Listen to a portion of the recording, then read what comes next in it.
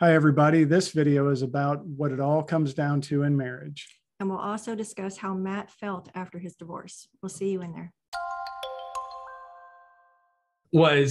In fact, that's all of the work. All of the work, in my estimation, in the context of like trust and relationships, is accepting responsibility for how what we do or do not do mathematically results in whatever emotional impact it has on another human being. And I think it's reasonable. And I think a lot of men really challenge that idea. And I think it's reasonable for a guy to do that. I think it's reasonable, anybody, a person. It's not always gender specific. It's okay to say, I don't agree that that incident should affect that person emotionally. And I don't agree to accept responsibility for it. Fine. Don't be married. It's a perfectly valid choice. Do not engage in a marriage where you promise to love, honor, and serve someone all the days of your life. I think that's reasonable. But what to me is unreasonable is to promise love, honor, service, fidelity all the days of your life, and then deny that you have any culpability in the pain that your partner experiences because of the things that you do or don't do. And that was me. And that what that looks like in my world, in my coaching, is I fail to consider my partner when I make decisions. And then when she or he comes to me and communicates that something's wrong, I invalidate through defensiveness or through challenging whatever their intellectual or emotional experience is. Mm-hmm. And so to me, the way to reverse that, the way to slowly restore trust in a relationship in a general way, in a somewhat non-specific way, admittedly, is this idea of habitually validating and then habitually considering. And it's really nuanced, and every individual and every relationship has different facets to it. Everybody's needs and wants and their path to trust restoration is different, depending on what eroded trust in the first place. Right. Yeah. Okay. And now you are doing what with all the stuff you've learned? I started coaching, I think, in late 18. And I've really adopted this idea. My divorce and my parents' divorce have defined sort of my emotional experiences in my life. The two most sort of troublesome, painful, life-altering events that ever occurred to me. And so it's really a passion project in a lot of ways. And I really, at the end of the day, I'm trying to leverage this to try to help other people avoid putting their children through what I felt I went through as a kid and experiencing themselves what my wife and I experienced, in my early 30s when our marriage ended. It's just, I believe there's a ton of people out there that are really decent and they really love their partners in like a philosophical way, and they really want to be together forever. And then they're so frustrated by this sort of like constant conflict, constant sense of something being wrong all the time. And everybody believes it's the other person's fault. And I don't like the word fault. I like the word responsibility. I want everybody to accept responsibility for how what they do impacts the other. And it is my belief, and a lot of men may challenge this, that common male behavior in heterosexual relationships tends to be a larger contributor to the erosion of trust than common female behavior in those same relationships. So I do put at the feet of men a greater sense of purpose and responsibility. I think men in heterosexual relationships are the key to mitigating / ending what I refer to as the divorce crisis. Mm-hmm. It's a crisis because it affects countless people, and because name one other thing in this world people voluntarily sign up to do where they know the stakes and then fail at the rate that they fail, which I make the case in the book, and it's not my work. It's a gentleman named Tai Tashiro, who says that 7 out of 10 marriages fail. All the ones that end in divorce, and then the remaining percentage that are absolutely miserable but still together. Did you say 7 out of 10? 7 out of 10 is what he says in his research. There's the approximate half that truly end in like a spiritual legal way. And then there's this facet of the remaining 50% that are truly sad, miserable, lonely, depressed, disconnected, but still like married in like a legal or church way. But I mean, is that a successful marriage? And do we really want people to live like that? There's a moral debate about like the sanctity of marriage, and there's that part of it. I tend not to go too deep on that side of it in my work.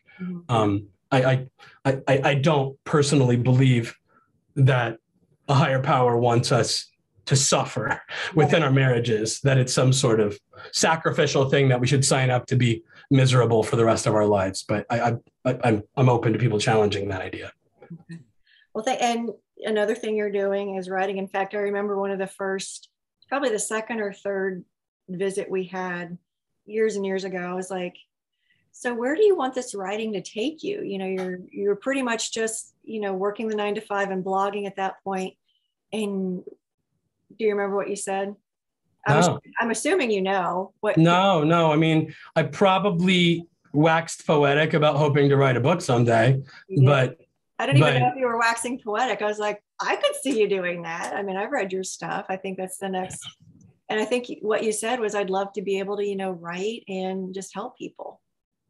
So it's true. I really do have my dream job, which I fail to practice mindful active gratitude for every day as I should, because I'm very blessed when I think about it. What's so interesting is I didn't have the experience that what I perceived to be this joyful experience of being able to like leave my job and then like, you know, pack up the stuff on my desk and say bye to all of my friends and coworkers and then go live my new adventurous life, you know, writing in coffee shops and doing all these stuff. You know, COVID came along, we all went to work from home and it was fine. But then when I changed jobs, it felt exactly the same the next day as when I had the job.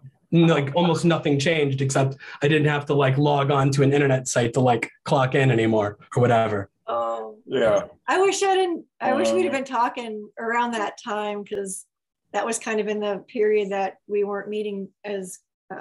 And I would have said, oh, you got to go out and celebrate. Just find something to do. Go grab a coffee and just do something different. You have to commemorate that day. Yeah. I'm somebody who, I mean, I don't know how everybody is. Everybody's going to have a different bent on this, but I'm somebody who was affected when COVID like very first happened and like the world was like changing overnight. And I'm sitting like watching TV and all of a sudden I'm getting breaking news that like the NBA canceled the rest of the season.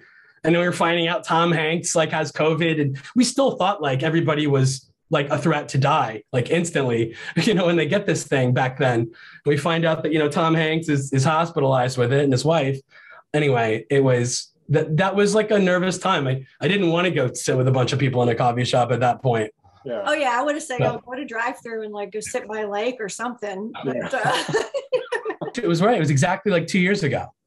Oh wow. And it was still right. We're around the 2-year anniversary of the world changing, and that was an interesting time. But anyway, it in a lot of ways that experience, my sort of feeling like our way of life change, felt so dramatic to me that I had a lot of trouble enjoying, you know, the transition. Your own introspection, your own desire to become a healthier man from your own experience. I don't meet men typically that are that way. I meet a lot of men that are like me, that are kind of what the AA Big Book says: when we became desperate, we became willing. You know, it's not until we became desperate to save something, to change something, that we finally became willing to do anything. Yes, sir. I would like to, I'm sorry, Jay, forgive me for interrupting, but I do want to throw myself into that bucket with you guys. And the final few pages of my book, I quote David Foster Wallace talking to author David Lipsky in this long 5-day interview they did together. And David Foster Wallace was a novelist who's not with us anymore. He died by suicide in 2008, and he had a lot of mental health issues. But at one time he was in a mental institution on suicide watch, and he's recounting this event. And they made a film about it called The End of the Tour with Jesse Eisenberg and Jason Segel. It's a really excellent film.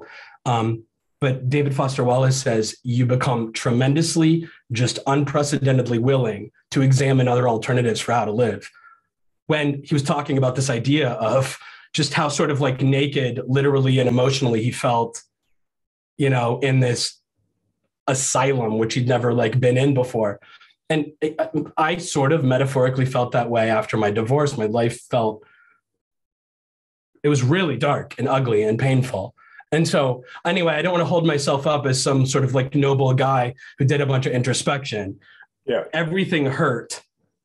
And I selfishly wanted / needed to not hurt anymore. And that was the motivation.